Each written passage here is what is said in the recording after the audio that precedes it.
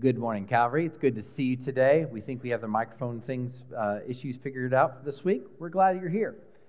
As we start today and continue on with the series, I just want to start with a little challenge, if I may. I want to start with a little challenge today and next week. We are into a time of post-pandemic habits. In other words, while the pandemic may or may not be still raging, depending on who you ask, and I know everybody has strong views on that, the reality of what we've done is we've come back into a new normal. And I want to kind of challenge the new normal a little bit, if I may. See, right here we have a saying that followers make followers of Jesus. And one of the ways we express that is followers share what they know. And so I want to encourage you this week to engage the world around you with the good news of Jesus.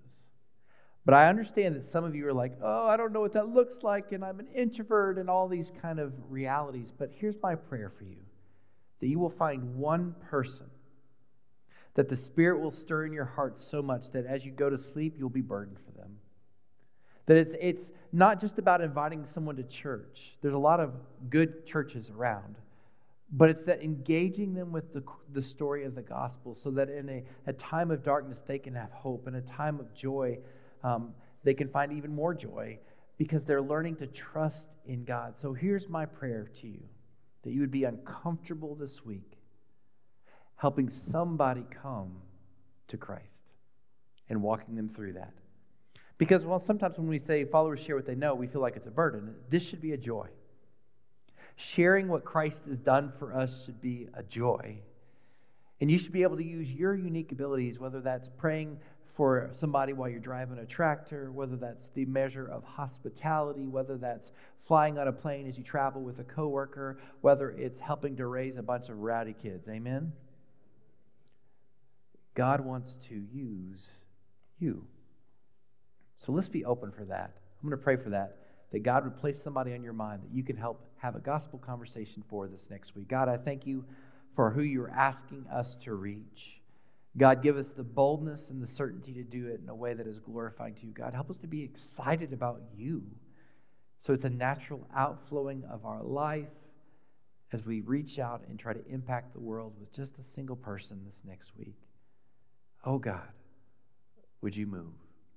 In your name we pray. Amen.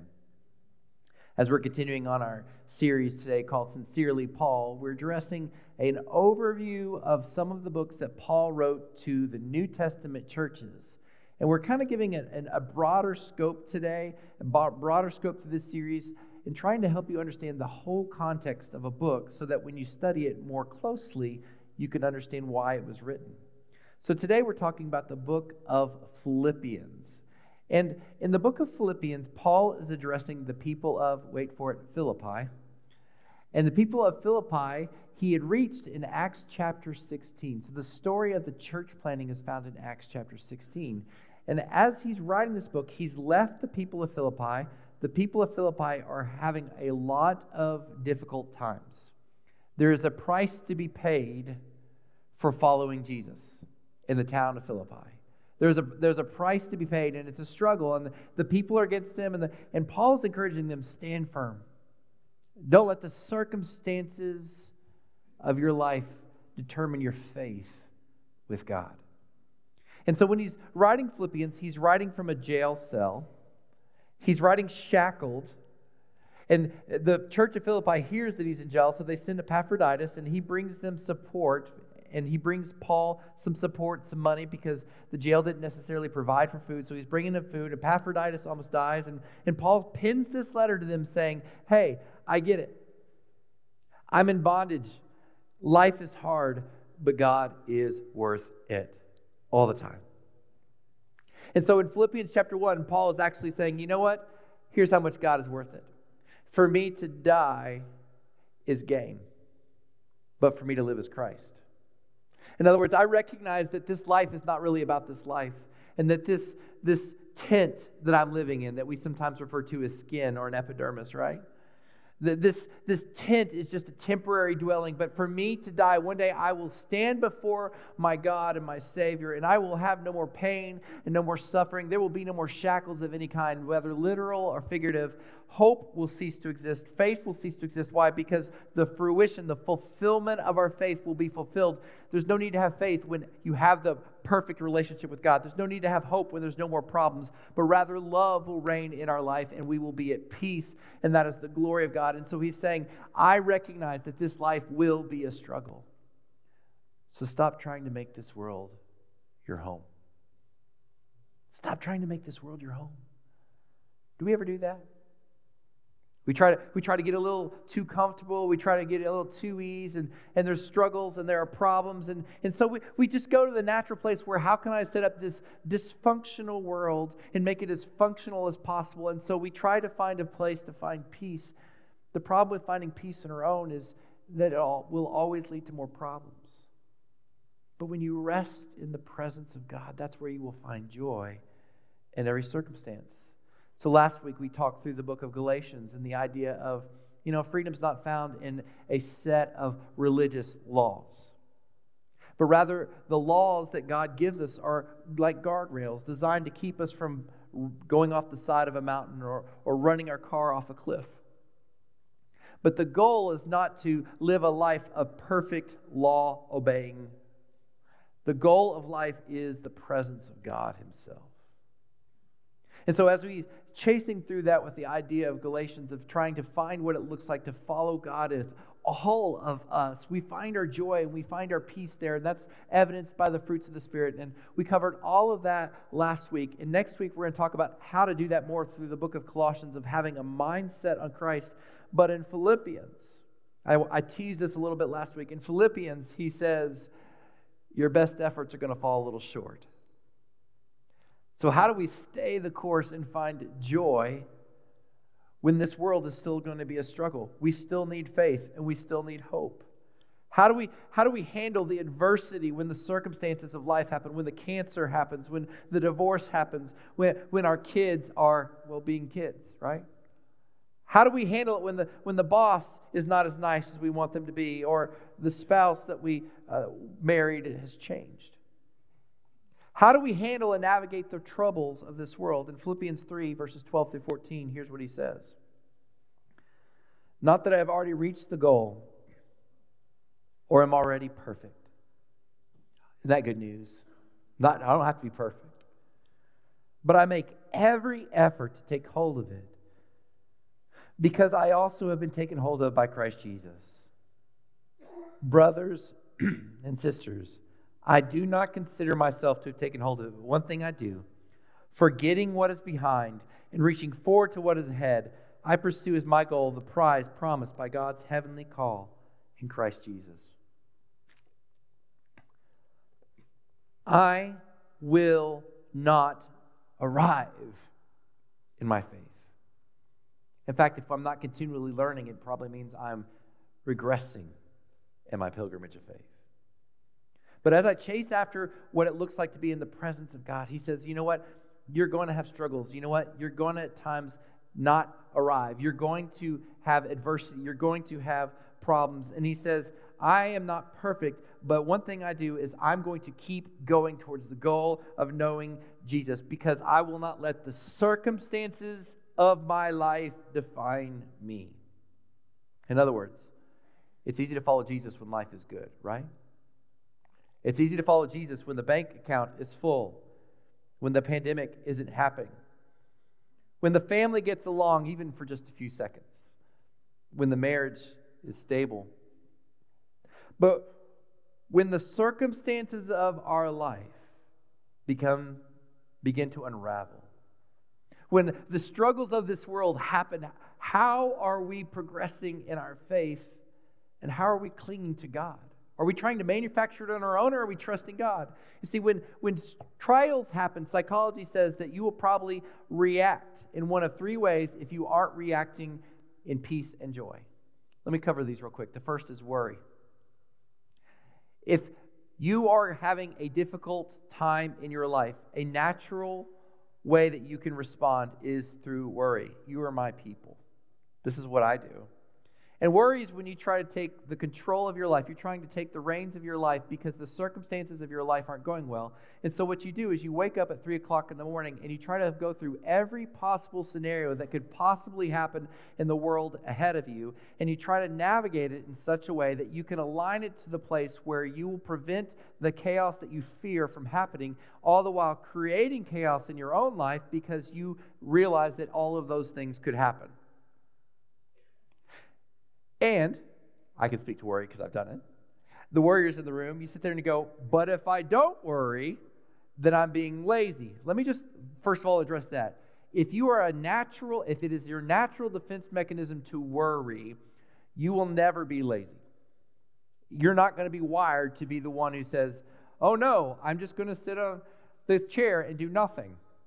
You're not going to do that. But worry does not help you. So Paul in the prison cell could have been, oh no, how am I going to get out of this? And he goes, I don't know if I'm going to get out of this. I don't know if I am, but God be the glory.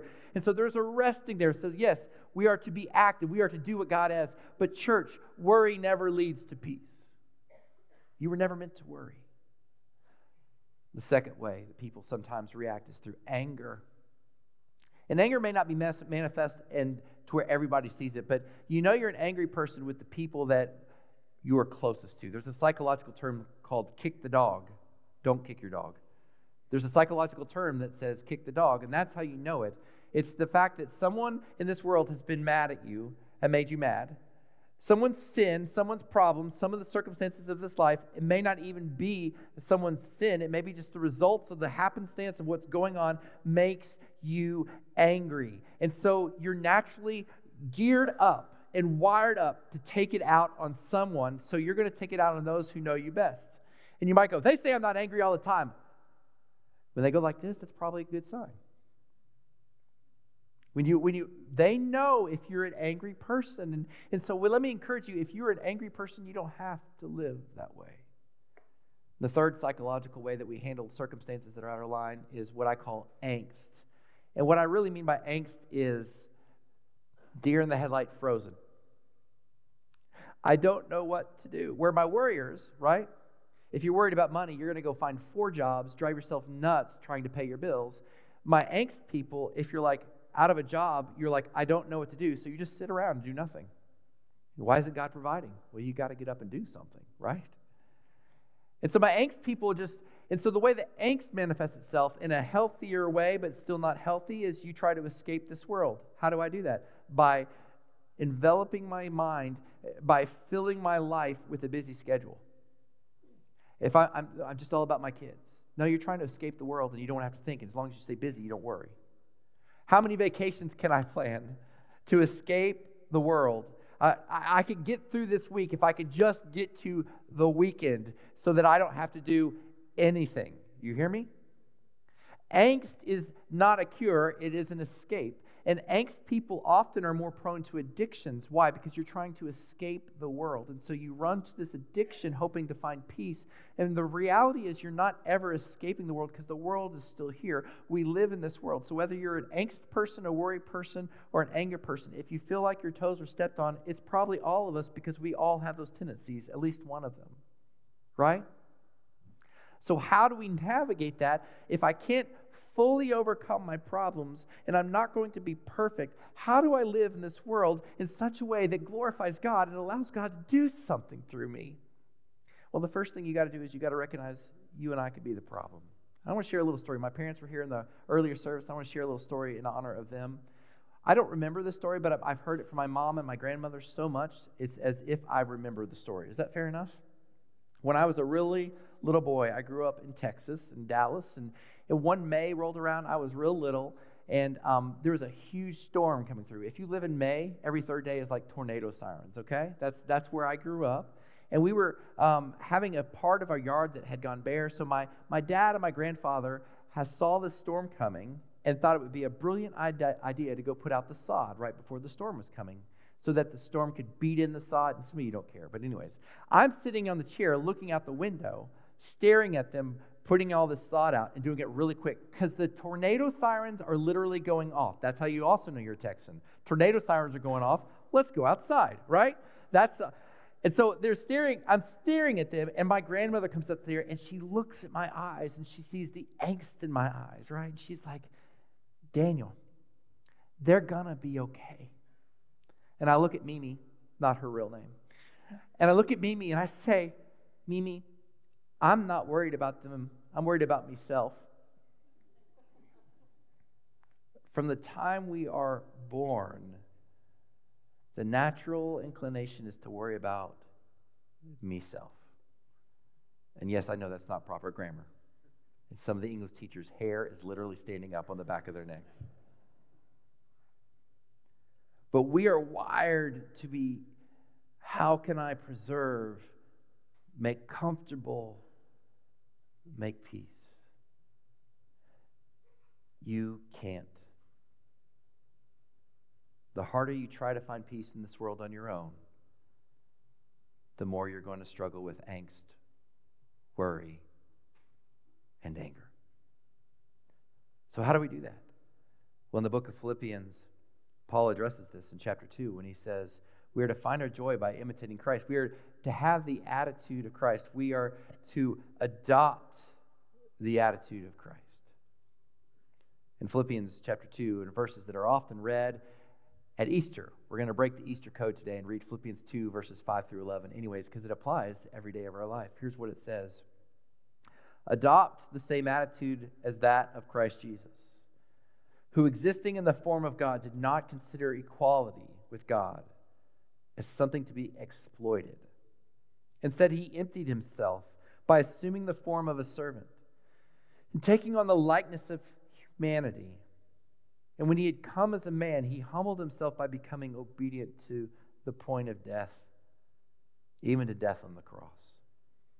For this reason, God highly exalted him and gave him the name that is above every name, so that at the name of Jesus, every knee will bow in heaven and on earth and under the earth, and every tongue will confess that Jesus Christ is Lord to the glory of the Father. And I love those verses because it's describing the fact that one day you and I will all stand before Jesus. And whether or not you want to admit he's King and Lord right now, whether or not you want to give your life to him, whether or not you want to surrender your life to him, one day you will, because of the holiness of who God is and the imperfection of who you are, when you are engaging into that conversation with Jesus for the first time in person, the Bible says your knee will bow. And you will realize Jesus is Lord. And Jesus did that for us despite us, not to spite us, right? See, if I were probably in charge, I would probably go, you don't really care about me, I'm going to spite you. But Jesus didn't do that. We were separated from the holiness of God. We were separated from the presence of God. And God didn't leave us in our own demise. He instead made a way for us to come back into a right relationship with Jesus by accepting him as Jesus as Lord. That in and of itself is exciting, and I'm going to come back to that in just a second, but I want to dive a little deeper into verse 6 and 7 because I'm about to give you a theological opinion. In other words, there are a few commentaries that disagree with this, but I strongly believe this, but there's a little room for disagreement here. I just want to be very clear. In verse 6, I believe when he says that who exalted in the form of God did not consider equality with God as something to be exploited. This is a parallel of Paul looking back to what Adam and Eve did in the Garden of Eden. Because you see, Adam and Eve were in the Garden of Eden, and they were made in the image of God. You and I are made in the image of God. And so what separates us from the birds or the rabbits or the trees or other living things that grow, what separates us is that you and I were made to have a relationship with God, okay? And when Adam and Eve were in the garden, they were made to have a relationship with God, and they had a right relationship with God, and all was good. But God made this tree in the middle of the garden, and he told them not to eat it, the fruit of it. Don't eat the tree either. That'd be bad. But don't eat the fruit off of that tree. And that was the only condition. Do whatever you want. Don't eat of the fruit of that tree. But the serpent twisted the story. And the serpent tricked Adam and Eve and told them this: if you want to be like God, you can, knowing good and evil. Just eat of that tree. God doesn't want you to eat of that tree because he knows you'll be like him. him. They were already like him. They were already in the image of God. And so what happened is they were like, well, I want to do, wait for it, what I want to do. And so they ate of that tree, and the serpent was right. Then all of a sudden, they knew the difference between good and evil. You see, before then, all they knew was good. And then now they knew the difference in good and evil. And once they ate and did what they wanted to, they knew evil. Evil exists because we choose to do what we want to do. And so God's doing this comparison, and he's saying Jesus did not consider equality with God as something to be exploited. He didn't sit there and go, ha ha, boom, boom, boom, boom, lightning, strike all you all. He said, I made you in the image of me. And I'm not going to exploit this, but rather I'm going to be humble and a servant. And so if you really chase this through, what you realize is that humanity is the greatest paradox that the world has ever known. Because you see, you and I were made to be in a right relationship with God. You and I were made in the image of God. We were made above every other thing that walks on the place of the earth. Yet, humanity is the only beings on the planet that are walking on this planet, that are living and breathing on this planet, that do what they want against the will of God. In other words, your dog does not sin. That rabbit does not sin. Y'all, that cockroach does not sin. It's just annoying. We sin. So the crowning piece of all of creation, in contrast to what we're supposed to be, has chosen to go another way. Yet Jesus died for you and for me, so that at the name of Jesus we can receive him into our life, have a right relationship, and find peace and joy and all the promises of what we talked about last week in the book of Galatians. If you've never given your life to Jesus, please do. Realize that you will never find hope and joy by trying to do things on your own. But the joy that we have is to realize that God does not make junk, and you are not an accident. And no matter where you've been and what you've done, God looks down on you and he says, son or daughter, I love you. Come home to me. If you believe Jesus is Lord and confess in your heart that he was raised from the dead, and you surrender to him and say, I'm going to give the reins of my heart to Jesus, the reins of my life to Jesus, the reins of my mind to Jesus, then you can be saved. Now here's the cool part.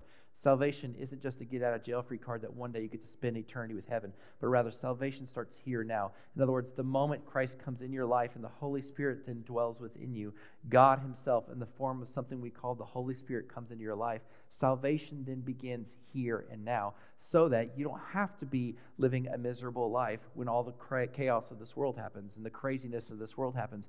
You can learn, as you're drawn into the presence of God, to have more peace, more joy, more glimpses of what is to come in eternity. And this is the gift of God. This is the call of the journey of what it means to be a follower of Jesus. Doesn't that sound good? I don't know about you, and I don't know where you've been, but this is a beautiful, beautiful scripture that compels us to realize that when we follow God, our joy is made. So how do we do that? Because we're not going to be perfect. Well, to remain focused on our purpose, we must have clear priorities. What's our clear priority? Is it a bunch of rules? No. That's why people don't want to come to church. Although there are rules. If you weren't here last week, let me say it again. Seldom will the law lead someone to Jesus, but Jesus will point you to the law. Why? Because you need guardrails in your life to keep you from going off the cliff. Okay? I'm not against the law. I'm not against rules. I like rules. But Jesus is the goal. And in this world, there will be distractions. There will be days when your spouse is not walking with God as much as you. And there will be days when you think you're walking with God, and he or she is not, and you're actually the one that's wrong. I know, I've lived it. Amen. There will be days when it is hard to follow God. There will be days when you wake up in the circumstances of your life, that medical diagnosis, that job uncertainty, inflation, hello, right? And you're sitting here going, God, if you're good, where are you? And God's going, I'm still good. Just like Paul writing from a prison cell, the circumstances of my life don't have to define me. my joy is not found in what's going on. If you stay connected with Jesus and don't try to make this world too comfortable, hear me, take a vacation, right? Get that 32-inch TV, 39-inch TV. You don't need a 74-inch TV. Don't tell my wife I said that. Okay? But as you're chasing after these ideas, realize your hope and your comfort isn't in the next purchase, vacation, trip, peace, or even lack of conflict. Your purpose is in the presence of God. So Paul says in chapter 3, guess what? That's easy enough if you have clear priorities, but there's going to be problems. There's going to be people who try to distract you. There's going to be people even in the church who are hypocrites. There's two types of hypocrites in the church. You do know that, right?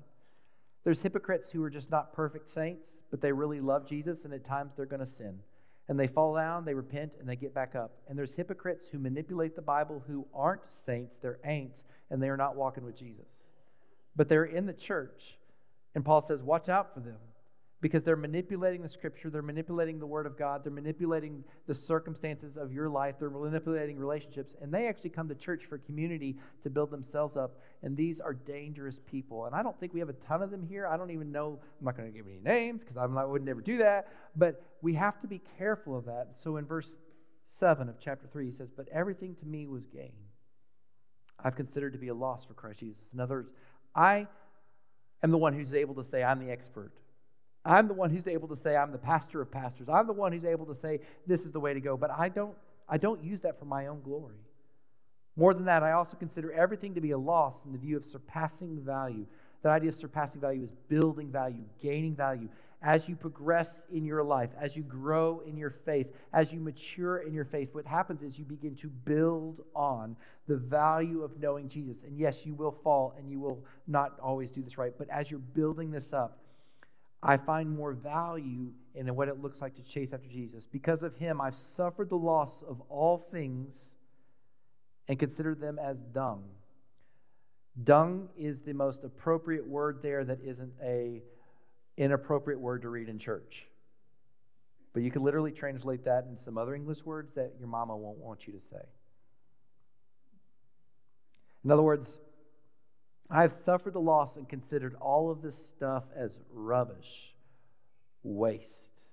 So all my goals, every attaboys, every compliment, every good thing, I'm no longer looking for the glory of me. I'm no longer trying to come up and whatever we're saying, preach for my glory so that you can recognize how holy I am. I'm no longer trying to be the greatest small group leader. I'm no longer trying to make the best pie for the hospitality team. I'm no longer, whatever the case may be, my value is so that you might know the surpassing glory of what Christ has done for me because he is that good.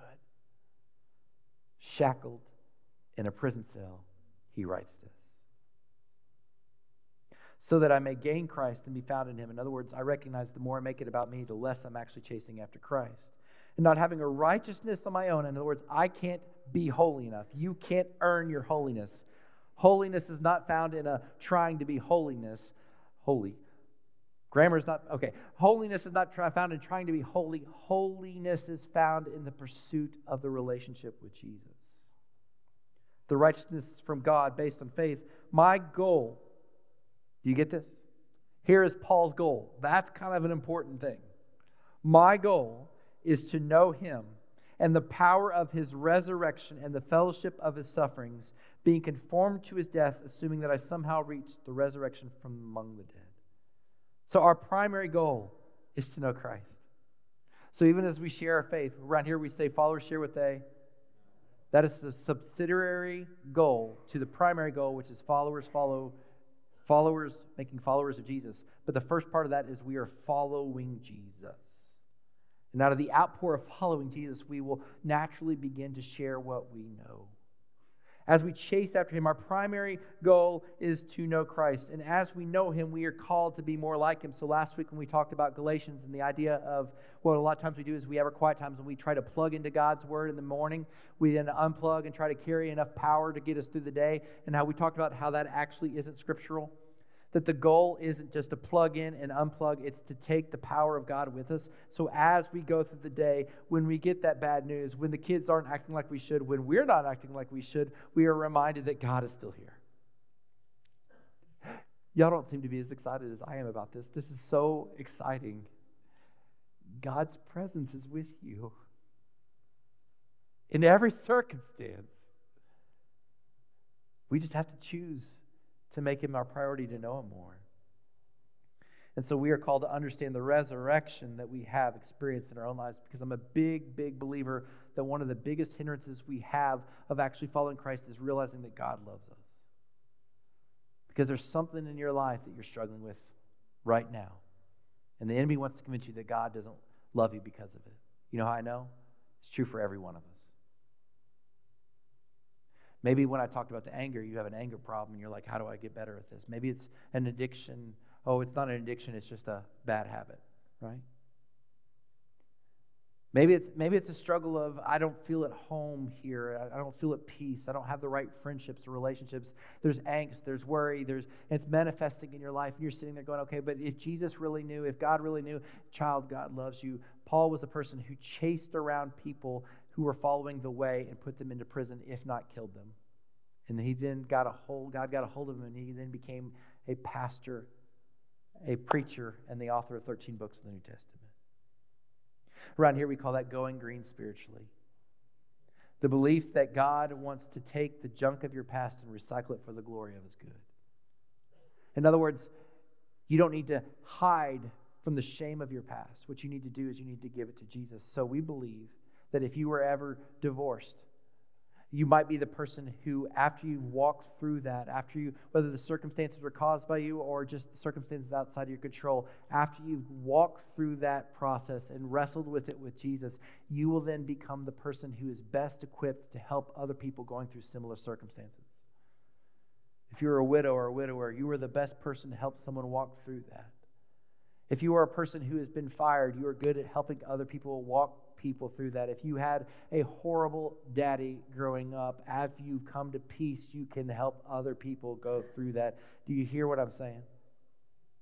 And so as we turn over our life to God and find our peace in those circumstances, as we turn over our hearts to Christ and we say, Lord, here I am, use me however you want me to be used.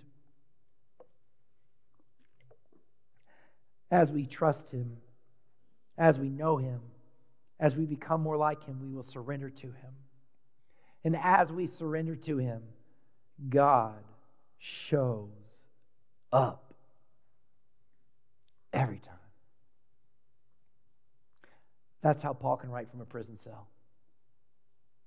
That's how. Now here's the hard part. We can resolve in our hearts, in our minds that we're going to live for God. But guess what happens? We're still going to mess up. God is continually making us new.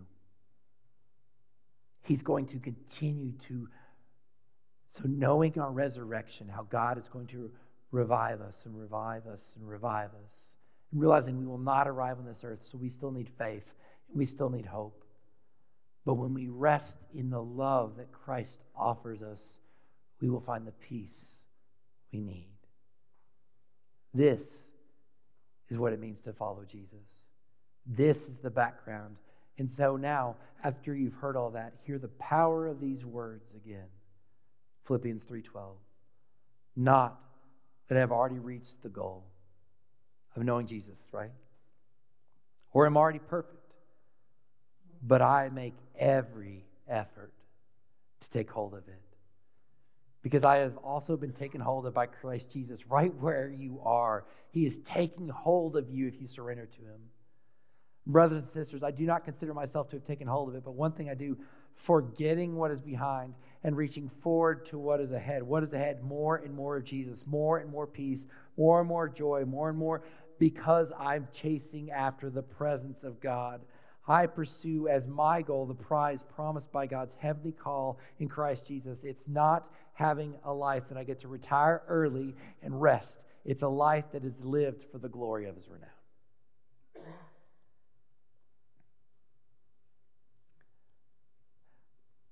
The older I get, And I realize some of you think I'm really old. And some of you think, young man, you have no idea.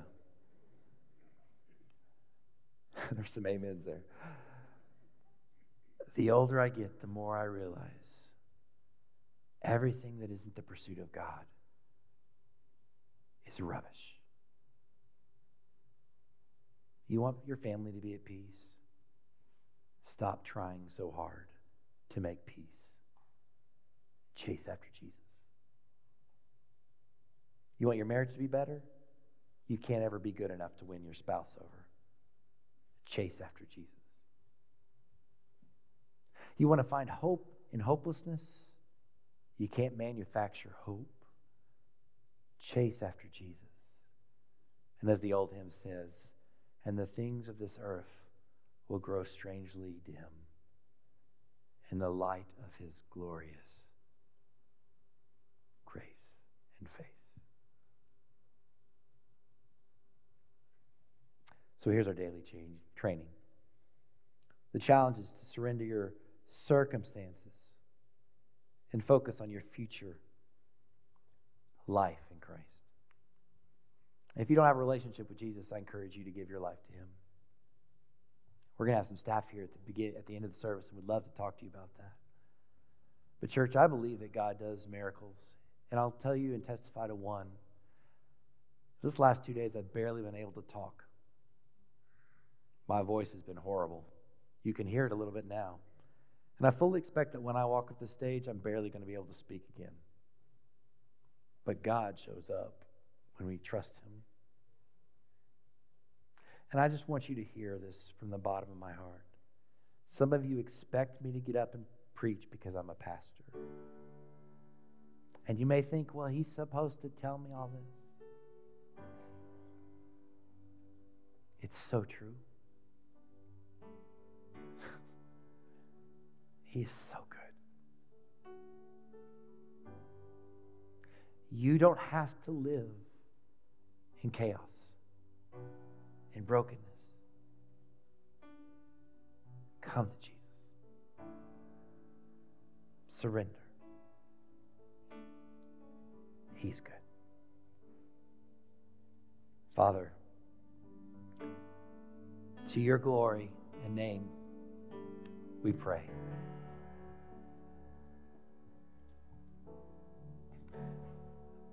Father, I thank you for how you move and breathe, even here and now. God, help us to surrender. Help us to surrender to you. God, we pray that somebody in this room today surrenders their life to you for the first time. Give them the boldness to speak up. God, we pray for a burden for our world, that we have a natural outflowing of what you're doing, that we naturally share what we know. God, we pray for the circumstances, the unexpected bills to be miraculously paid in ways that we have to go, that was you.